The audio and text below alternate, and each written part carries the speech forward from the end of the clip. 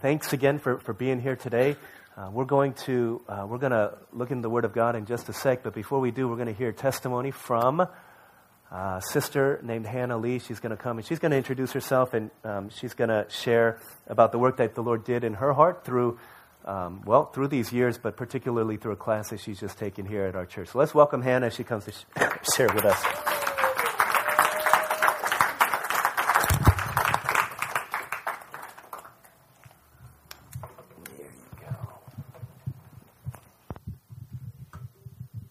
This is so nerve-wracking.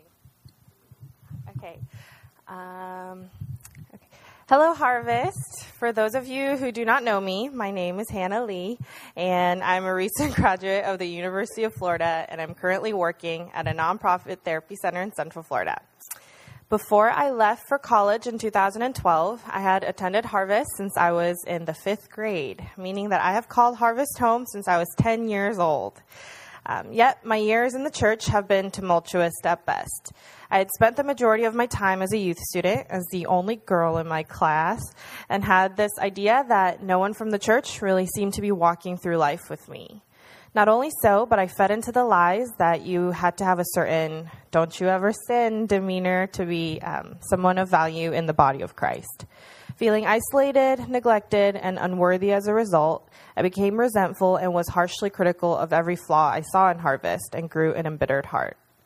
Thus, I thought transitioning to college would mean that attending church wouldn't be such a lonely experience.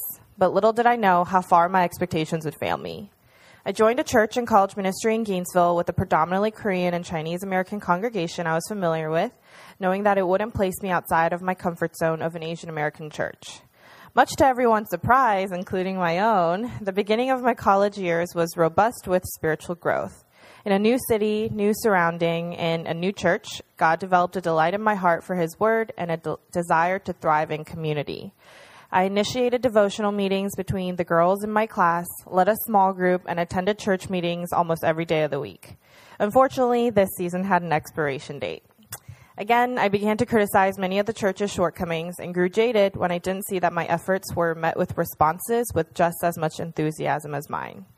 Alarms of distrust rang, reminding me of the destructive perceptions I had before leaving for Gainesville. So I did as you probably can imagine and slowly disappeared.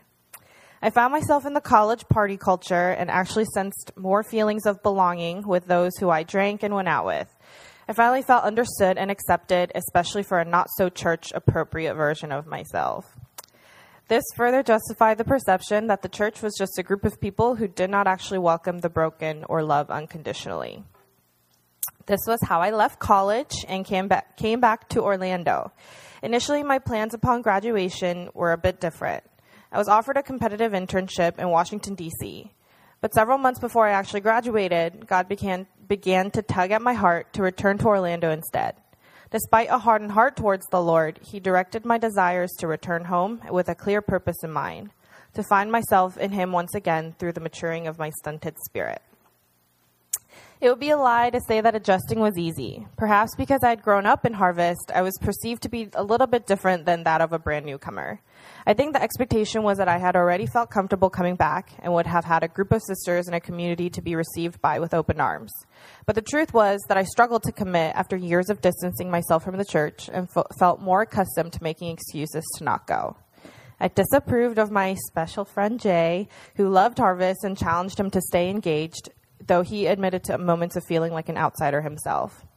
This was a condition of my heart before I signed up to take Harvest 201. Remembering the promise God made to grow me spiritually in Orlando, I reluctantly signed up. It felt weird to be at church on a Tuesday night, surrounded by a group of people I probably would not have otherwise decided to engage on my own.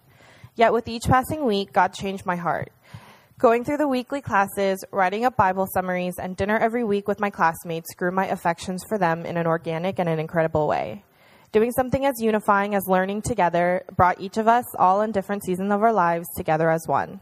Though my classmates consisted of those who had been far from the church, were new to Harvest, new to Orlando entirely, or lifetime churchgoers, each one of them challenged my then persistent negative perception of what makes up the church, and the Lord used each of them to give me a different set of eyes on how I saw His people. Harvest 201 was the first gathering in a while that I also saw immediate fruit in the lives of those around me.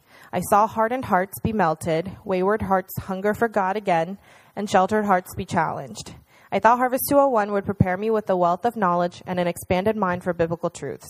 Though some of that is true, what God had in store for me was far more than that. He wooed my jaded and mistrusting heart to love again. He took the weight of the burdens of my expectations towards the members of the body of Christ and helped me to learn that each of us are struggling towards sanctification, that none of us have it easy. He changed my heart to love my classmates, not because I had much in common with them or because they fulfilled my ideals of a perfect community, but because we were given the chance to see how far the power of God's word and our willingness to learn went. But perhaps most importantly, the week spent in Harvest 201 taught my heart to love my faithful God again. As I reflect on the years I spent away from him, I realize how much his heart was probably longing for me if he had prepared a place for me in Orlando just so that I could come back to him. His persistent love and patient grace led me to repentance and a recommitment of my life to the Lord. Looking back now, it seems like a miracle that I even responded to his wanting of me to come back to Orlando.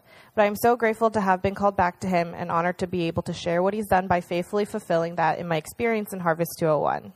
And though life after 201 is still a struggle on many days, I am more assured than ever that I have a faithful God who is working on my behalf. As a bonus, I also know that I have brothers and sisters who would challenge me to depend more on our Father and not on them or myself. The Sisters of Harvest 201, in fact, have committed in going through a devotional book together called Open Your Bible. We have met several times since the ending of 201, and I can honestly say that they have made studying God's Word a lot of fun. We keep each other accountable, share our thoughts on the devotionals we've read, challenge each other with questions, and laugh constantly. All in all, the next opportunity you have, I strongly suggest that you take the chance to take 201. I can say with confidence that the Lord will bless you. Maybe not in the ways that you expect, but even better. Way, way better. Thank you.